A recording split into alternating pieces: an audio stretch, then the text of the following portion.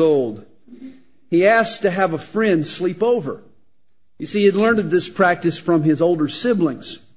Of course, 3 years old is a little too young to have a sleepover. But my son Mac, he was smart.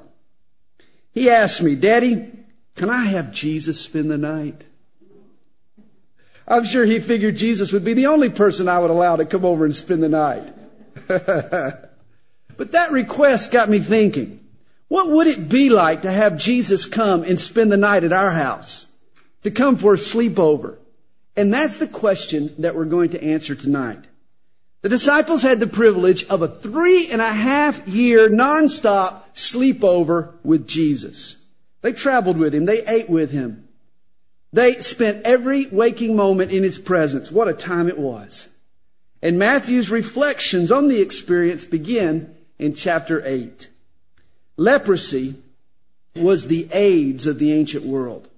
An incurable disease. A white patchy spot on the skin became an ulcerated sore. Leprosy ate away at the flesh and caused physical deformities. Lepers lost ears. They lost noses to the disease. They lost, what did I say? They lost ears and lost noses. They also lost these ears and these noses. They lost fingers. They lost toes. Feet ended up being nubs. Leprosy's side effect, you see, was the inability to feel pain. It would numb the nerves so that a leopard could burn his hand and not really know of the injury. Rats would come at night while he was asleep and they would nibble away at his toes. Medical missionary Paul Brand does plastic surgery on lepers in third world countries today. And as a post-op procedure, he sends the patient home with a cat to chase away the rats. Perhaps the worst effect of leprosy was the emotional pain involved. Lepers were quarantined from other people. If a healthy person came near, it was the leper's duty to shout, "Unclean, unclean," and ward him away. And yet, in verse 2, a leper violates all boundaries. He comes and worships Jesus.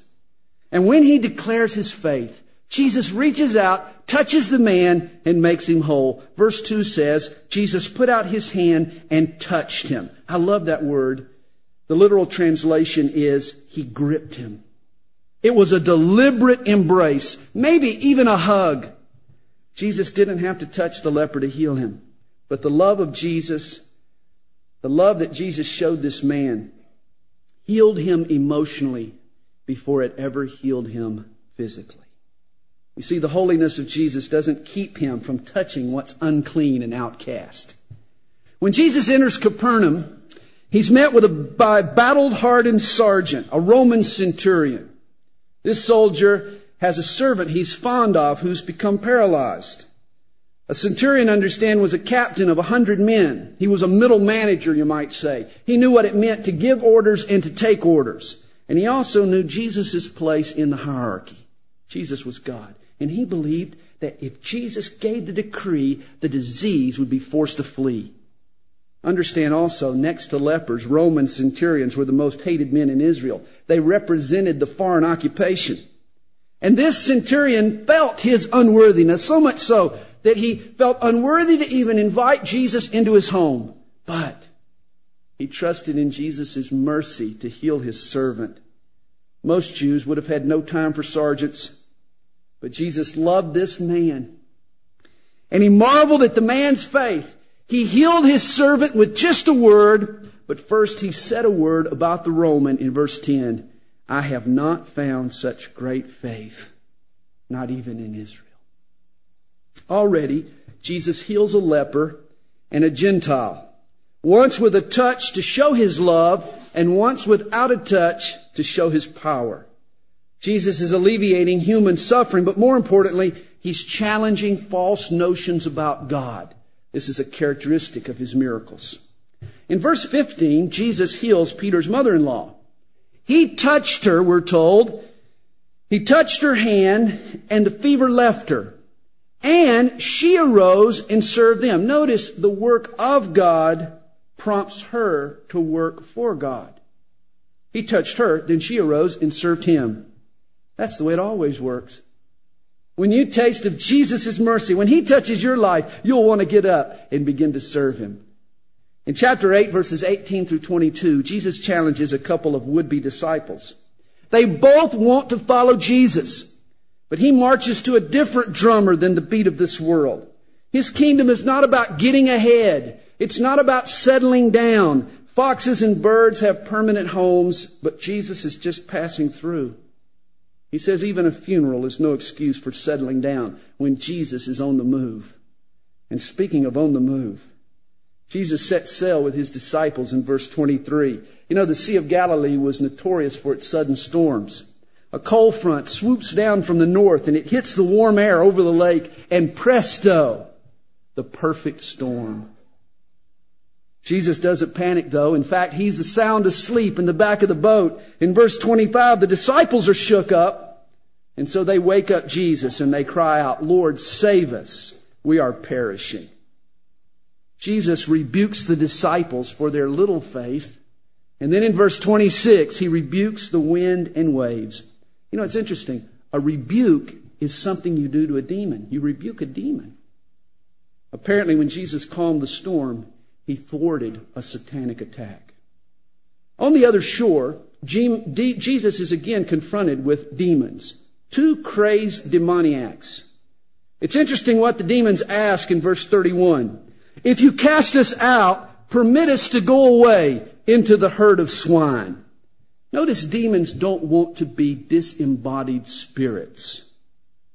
They immediately look for a body to inhabit, even if they all have to hog a pig. Guys, it's interesting. The Holy Spirit and evil spirits desire to embody humans. The Holy Spirit wants to embody us in order to conform us into the image of Jesus, whereas the evil spirits want to embody us to deform us and to destroy our lives. It's interesting, when the demons enter the pigs, they go hog wild. And they drive the pigs over the cliff. They drown in the sea. It's the case of the deviled ham. Where the demons went afterwards, we really don't know, but I'm sure the swine, you know where they went. They all went to hog heaven. Oh boy. In chapter 9, Jesus crosses back over the lake to Capernaum. So far, He's proven His mastery over disease, over demons, over nature, even over a perfect storm. It's no match for Jesus either. Now He confronts our greatest enemy, sin. You know, the other Gospels tell us that a huge crowd in the room forced the lame man's friends to go up on the roof, tear out part of the roof, and lower the man down. But his friends were also let down.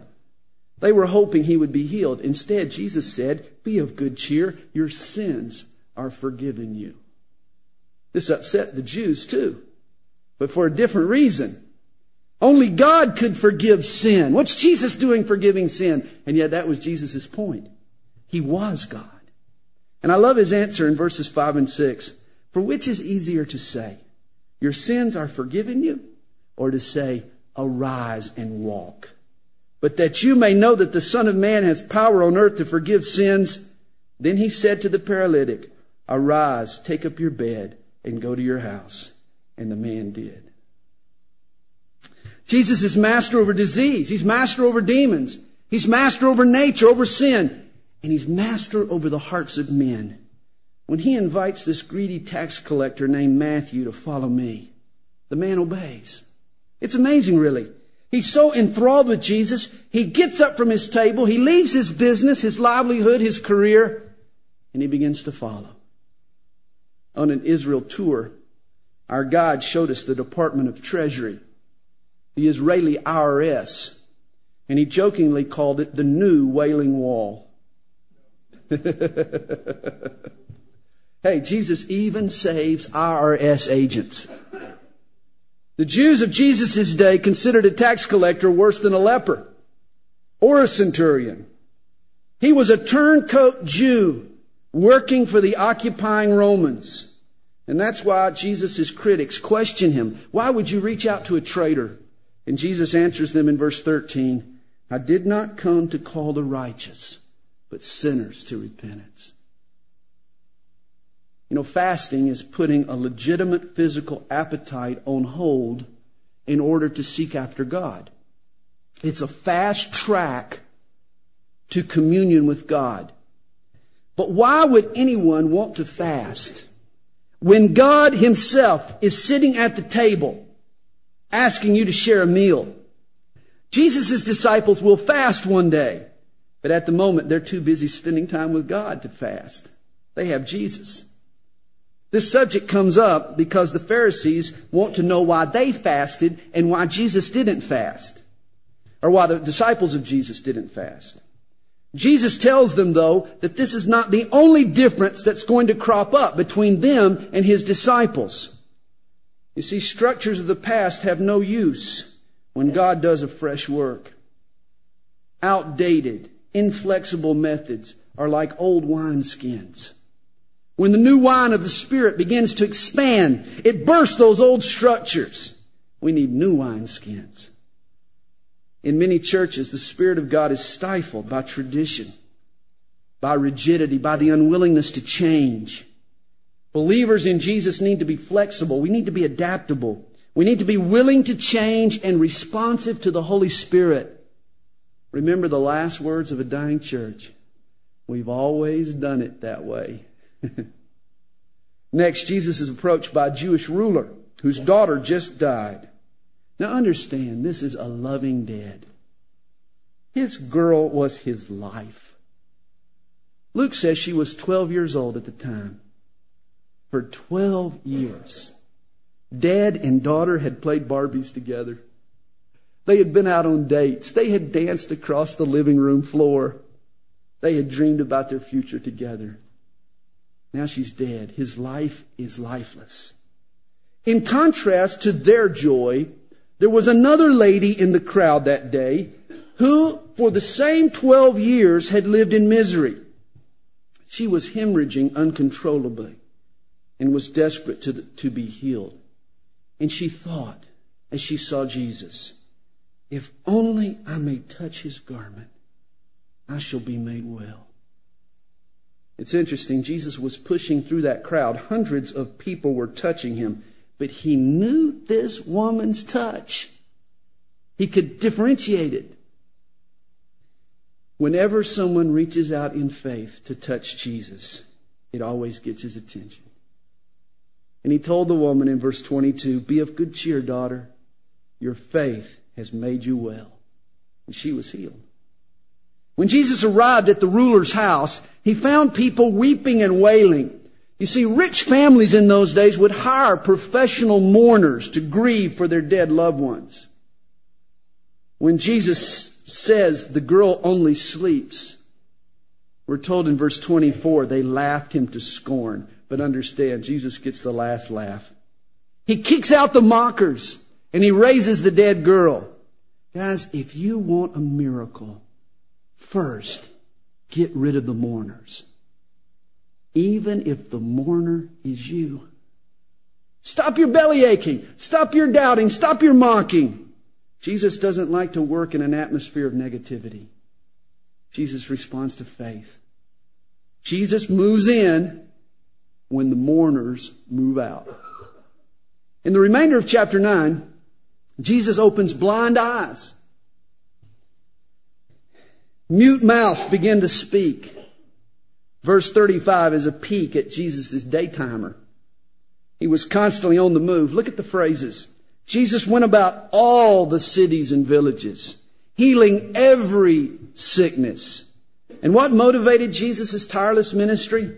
Verse 36, He was moved with compassion. Rather than be put out by people, He put Himself in their shoes.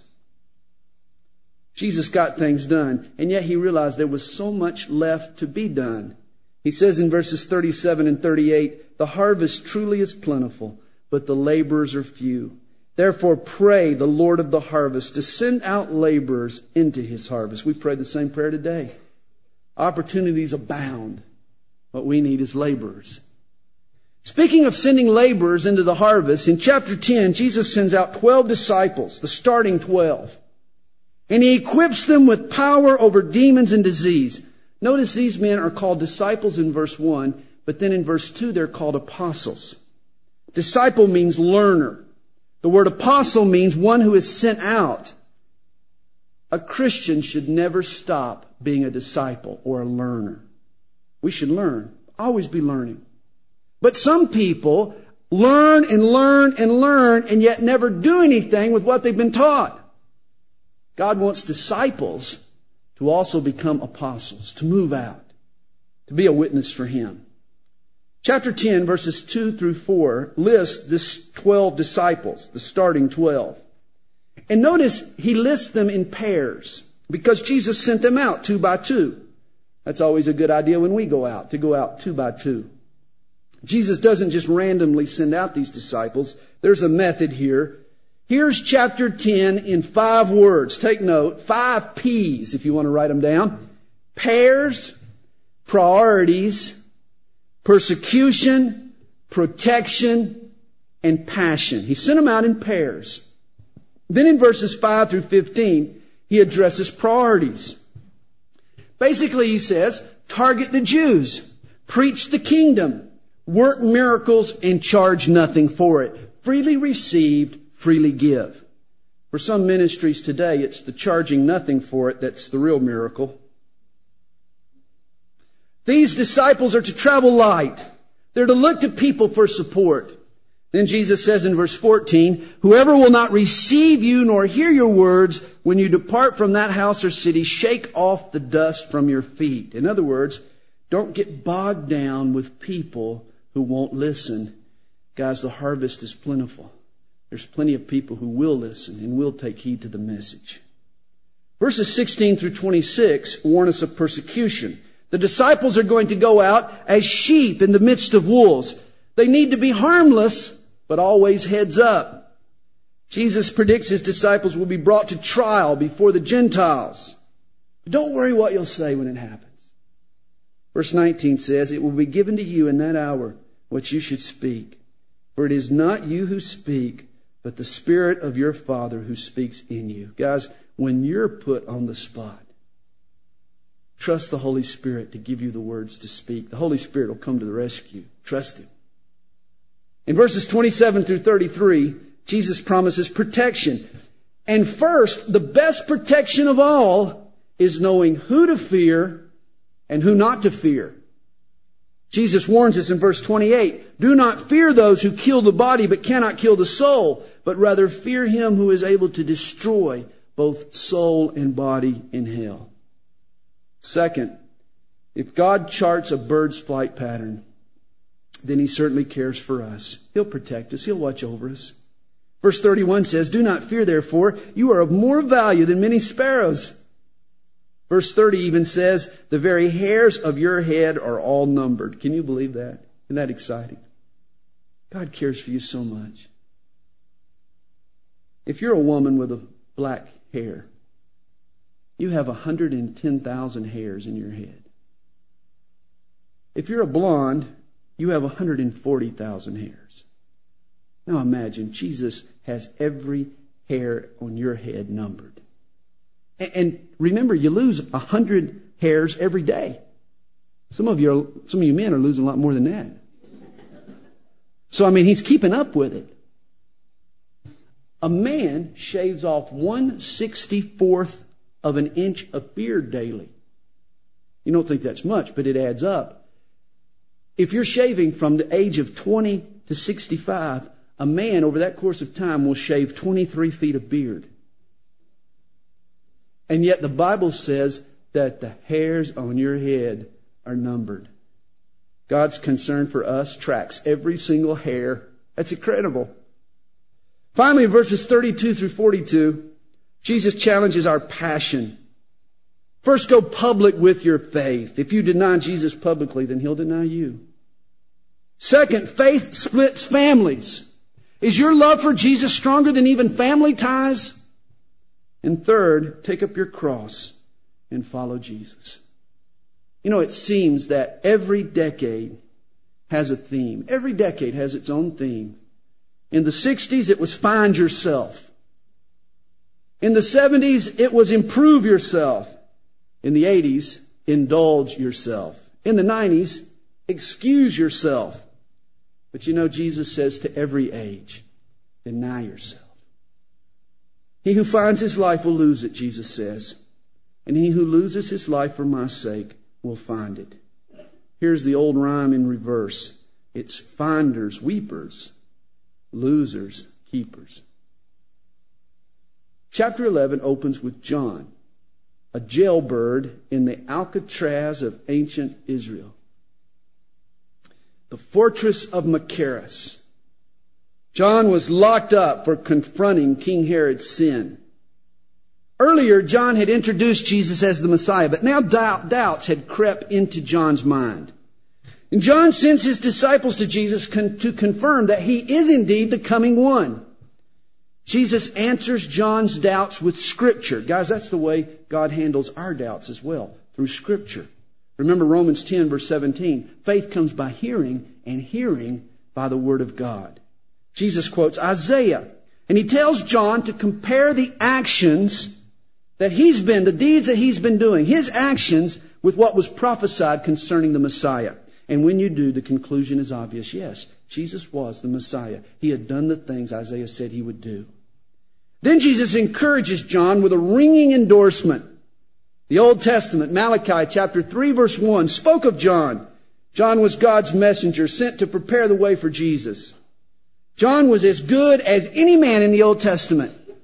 And yet the least member of Jesus' family, that includes you, includes me, outshines John. Why? Because we're clothed in the righteousness of Christ. You see, Jesus says John was the greatest of those who were born of women, but not of those, even you and me, who have been born again by the Spirit of God. If you're a people pleaser, if that's your tendency, read carefully chapter 10, verses 16 through 19. Because even Jesus, the Son of God, did not please everyone. You see, John kept to himself. He was into evangelizing, not socializing. Jesus was the opposite. He mixed with the people. He went to their parties. He hung out in an attempt to reach out. But the Jews rejected both Jesus and John. Neither pleased them, and neither will you please the fickleness of people. Trust me. Don't waste your time trying. There is only one person you need to please, and that's the Lord Jesus. Chorazin, Bethsaida, and Capernaum were all villages on or near the Sea of Galilee.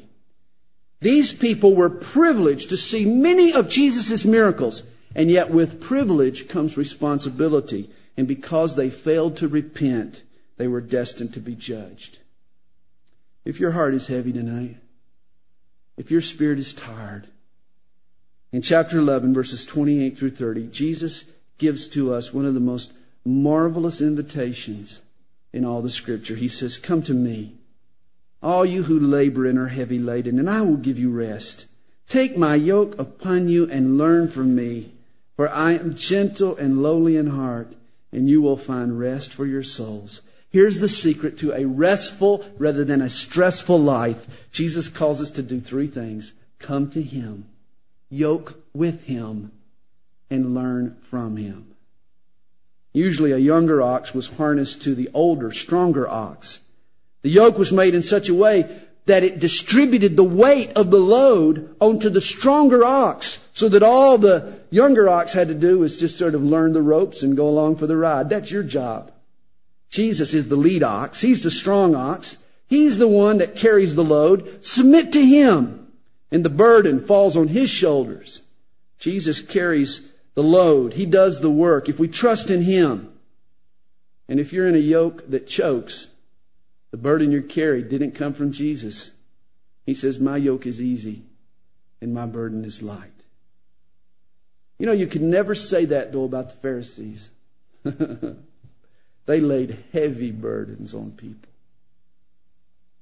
Their legalism was oppressive, especially the laws that they had concocted for observing the Sabbath. You know, the fifth commandment, it was a broad and a simple commandment. Very simple. Basically, it said, hey, take one day One day of worship in order to balance out the other 6 days of work. But the Jewish Talmud, the teaching of the rabbis, included 24 chapters of detailed legislation on exactly how the Sabbath was to be kept.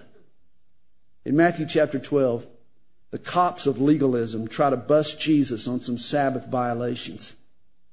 In verse 1, Jesus and his pals stop at a grain field to snack on some Wheaties. The Pharisees accuse him of sabbatical work. And Jesus recalls David's example. Hey, it's okay to place human need over religious ritual, compassion over tradition. The Pharisees were strict legalists, so much so that they considered even the act of healing as work and forbidden on the Sabbath day. And this infuriated Jesus. If you interpret an act of God as a bad thing, then there's something wrong with your interpretation. And Jesus says in verse 12, it is lawful to do good on the Sabbath. And then he proceeds to do some good. He works a miracle, puts it right in their face, and he heals a man with a withered hand. Jesus healed that man that day in Capernaum, but he also opened a rift between he and the Pharisees. And from this day forward, verse 14 tells us that they plotted to kill Jesus. In verses 18 through 21, Jesus quotes from Isaiah chapter 42, and Isaiah's predictions about the Messiah. You know, most Jews had some wrong assumptions about the Messiah. They believed that he would wipe out the Gentile nations. Jesus recalls Isaiah's very different picture. Verses 18 through 21 say the Messiah comes to save Gentiles, not destroy them. We're told a bruised reed he will not break, and smoking flax he will not quench. Hey, Jesus despises the killer instinct. That's right. When a man goes down, he's not about to finish him off. Rather, he takes that man who's fallen and he props him back up. A bruised reed he won't break. He takes the little bit of fire that's left, those few little dying embers, and he begins to fan them back to flame. Oh, he nurtures the broken, the burned out back to health. That's my Jesus. When Jesus casts out a demon, the Pharisees accuse him of being in league with the devil. How ludicrous. Why would Satan cast out his own operatives? Jesus provides a better explanation for the casting out of the demons. In chapter 12, verse 29, he says, how can one enter a strong man's house and plunder his goods unless he first binds the strong man? Then he will plunder his house. You see, Jesus had the power to bind Satan's influence and plunder what was once under his control. This is an important principle in spiritual warfare. You see, works are worthless until we pray. It's through prayer that we bind Satan's influence in Jesus' name. Then we can go in and do the works. Then we can be an effective witness and take the plunder. The unpardonable sin, or what is called the blasphemy against the Holy Spirit, is mentioned in verses 31 and 32. Understand, the Pharisees had rejected the Father's testimony of Jesus in the Scriptures. They had rejected Jesus' words as well. And now, in attributing his miracles to demons, they were rejecting the true source of his power, which was the Holy Spirit. Now, here's the idea. The Father pointed to Jesus.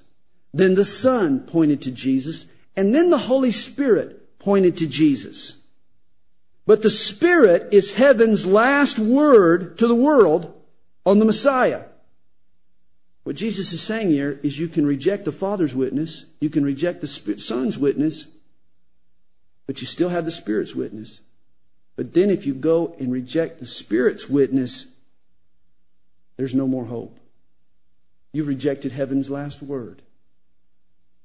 The Jews wanted Jesus to do a miracle, to prove that he was the Messiah. But they wanted him to do this miracle on cue. They wanted a sign. Basically, they said, hey, be like Babe Ruth. Call your own shot. Tell us where you're going to hit the home run and then hit it there.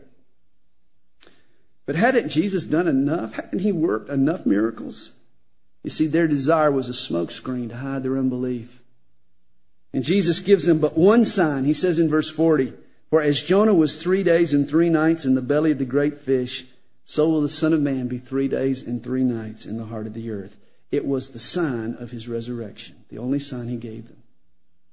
In chapter 12, verse 43, Jesus says that you can boot a demon out of his house, but if the house doesn't get a new inhabitant, that same demon will return with his buddies. His statement was a commentary on the times. You see, Jesus had been marching through the countryside. He had been winning victories over demons and disease. But unless folks were willing to surrender their hearts to him, those victories would be short-lived. You see, getting rid of the demons in our life is the easy part. Jesus is all-powerful. He can overthrow the demons. But then surrendering our lives to Jesus and building a new life around him, the growth that comes after conversion, that's the crucial part that ensures the lasting victory. At the end of chapter 12, Jesus proves that he's not a mama's boy. Mary and his brothers, his half-brothers, they come to take Jesus back home. Perhaps they've heard that the Pharisees are out to kill him. They're afraid for his safety. But Jesus ignores them. He leaves them outside. He points to his disciples and he says, "Here are my mother and my brothers." Spiritual ties are more important than even family ties. Our earthly families stay intact, but for a few short years, while our spiritual family will be our family forever. Realize, in a single day, Americans buy 200 miles worth of neckties. They eat 170 million eggs and 12 million chickens. They spend $125,000 on Elvis Presley tours and memorabilia.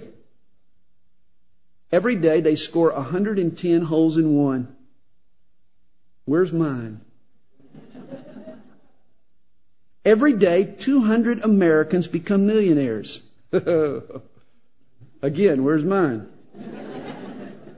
And every day our federal government issues 100 pages of new regulations. Now that's an awful lot for a single day. But not as much as the Jewish theologians tried to cram into a single day. You see, the Jews believed that in one day God would right all wrongs. He would wipe out evil. He would engineer peace. He would establish a physical kingdom on the earth. And in a sense, that's true. At the end of the age, God will intervene in human affairs. He will establish his kingdom, and it will come quickly and swiftly. But in another sense, Jesus was and has been at work on his kingdom for 2,000 years. He's been building the kingdom slowly, gradually, in the hearts of men. As one man puts it, God's kingdom will not come in a single day. It will not be left with the morning milk. Today, Jesus is building a spiritual kingdom in people's hearts. In verse 11, Jesus speaks of the mysteries of the kingdom of heaven. Verse 11 of chapter 13. You see, the Jews believed the kingdom of God would be an earthly, political kingdom. And it will be one day. But what was a mystery was that first God planned to establish his kingdom spiritually, hidden in the hearts of men. This is what's important for you to understand. Before God's kingdom appears in a tangible, visible form, it first grows gradually and subtly and invisibly and spiritually. Matthew 13 is a seminal chapter. It consists of 8 parables called the kingdom parables, and it instructs us on the nature of God's kingdom in the world today. First is the parable of the sower. The Jews thought that the reign of God or the kingdom of God would fall like a hammer, that it would pound out God's will. But Jesus says it's like a seed, not pounded, but planted in the hearts of men. You see, the seed is God's word, and there's life in the seed, but the growth of that seed depends on the condition of the soil in which it's planted. This means that the kingdom can be resisted. And this was a revolutionary thought. The Jews thought that God's kingdom would steamroll over man's will, but amazingly, Jesus says it requires our cooperation. The human heart comes in 4 conditions, 4 types of soil. There's hard ground. Here the devil distracts us from the word. It steals away the seed. Then there's stony ground. That's a superficial attitude. It has no depth.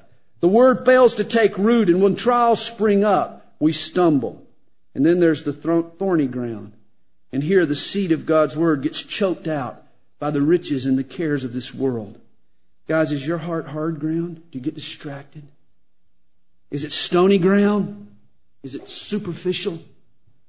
Is it thorny ground? Are you too concerned with the things of this world to take heed to God's Word? Or is it fertile ground? A heart that's soft and receptive and open and sincere. It's here that the Word produces fruit. And Jesus said some 100-fold, some 60, some 30. Second is the parable of the wheat and tares. Both the wheat and the weeds grow up side by side until harvest time. You see, the Jewish concept of the kingdom was instant and absolute judgment. But before the kingdom abolishes an evil world, it grows up in the midst of that evil world. And therefore, kingdom living requires patience and purity. Third is the parable of the mustard seed. The kingdom of God begins like a small little seed, small and insignificant. No one notices it growing. It develops under the world's radar screen, if you will. You see, the world is impressed with flesh and flash. Rarely do the headlines of this world showcase God's kingdom, the work that God is doing. But one day, His kingdom will fill the whole earth. Fourth is the parable of the yeast. The kingdom of God influences us from the inside out. Earthly kingdoms use laws and legislation to conform behavior. God's kingdom relies on His Word and His Spirit to transform character. You see, God uses persuasion rather than coercion. It's been said, Caesar hoped to reform men by changing institutions and laws. Christ wished to remake institution and lessen laws by changing men. The same lesson is taught in the fifth and sixth parables. The treasure in the field, the pearl on the bottom of the ocean are both hidden from view. Don't expect this world to notice your value, your worth. The esteem that comes from worldly pursuits is transitory. Fame is fleeting. Our true value is measured by what Jesus is willing to pay to obtain us. He bought the whole world just to retrieve you, the treasure in the field. He sold all that He had to purchase that pearl, you and me. We are of infinite value in Christ Jesus. The seventh parable is the parable of the dragnet. It has nothing to do with Joe Friday, don't worry. It's a fishing net. And it's swept through the water. It catches both edible and inedible fish. You know, when God begins to work in a wonderful way, all kinds of people get swept up in the enthusiasm. And some people get on board for the wrong reasons. It's cool. This is cool. Oh man, this is a way I can impress that cute girl over there. Oh, this is a way I can get close to my boss. I just like the music. People can get on board for all kinds of reasons. But not all people are hungering and thirsting after God. The disciples, remember, experienced this firsthand. Judas was one of their members, but he ended up the betrayer. God will sort out the catch at the end of the age. The eighth parable harmonizes Jesus' new insights into the kingdom of God with what the Old Testament had taught about the kingdom. Both were right in essence. He says the kingdom is like a homeowner who decorates his house with both new and old furniture, new ideas and old ideas. You see, in a single day, God will establish an earthly, political, tangible, dominating kingdom. But today, a spiritual, invisible kingdom is invading the hearts of men. Unnoticed by the world, but growing nevertheless. You see, new ideas and old ideas combine to complete the picture of God's kingdom. Chapter 13 ends with a homecoming. Jesus returns to Nazareth and He teaches in the synagogue. His peers are impressed, but they know His brothers and His sisters. They grew up with Jesus. They're just too proud to think that Jesus is anything more than a boy from the hood. As the old saying goes, familiarity breeds contempt. Verse 58 is one of the saddest verses in the Bible. And He did not do many mighty works there because of their unbelief. They hindered what could have been because of their lack of faith. Are you hindering the miracles that Jesus wants to work in your life because of your lack of faith? When we doubt, that's what we do. We hinder God's work. Lois Cheney writes these words. There was a place where the unbelief was so great that Jesus, the Son of God, could not heal and help. And so he left them. And then she asks, has anyone seen Jesus lately?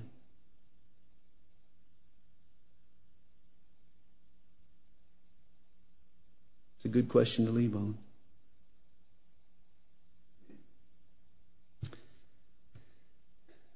Don't forget, ladies' retreat's coming up. Ladies, if you'd like to sign up, you'll have to walk up in order to grow up in the Lord. They'll be taking sign-ups in the upper room right after the Bible study. Don't forget baptism next Sunday morning between our 2 morning services. And hey, have you been taking advantage of the Bible verse, the Bible scan memory verse that's printed on the back page of your study guide? Everybody get that out?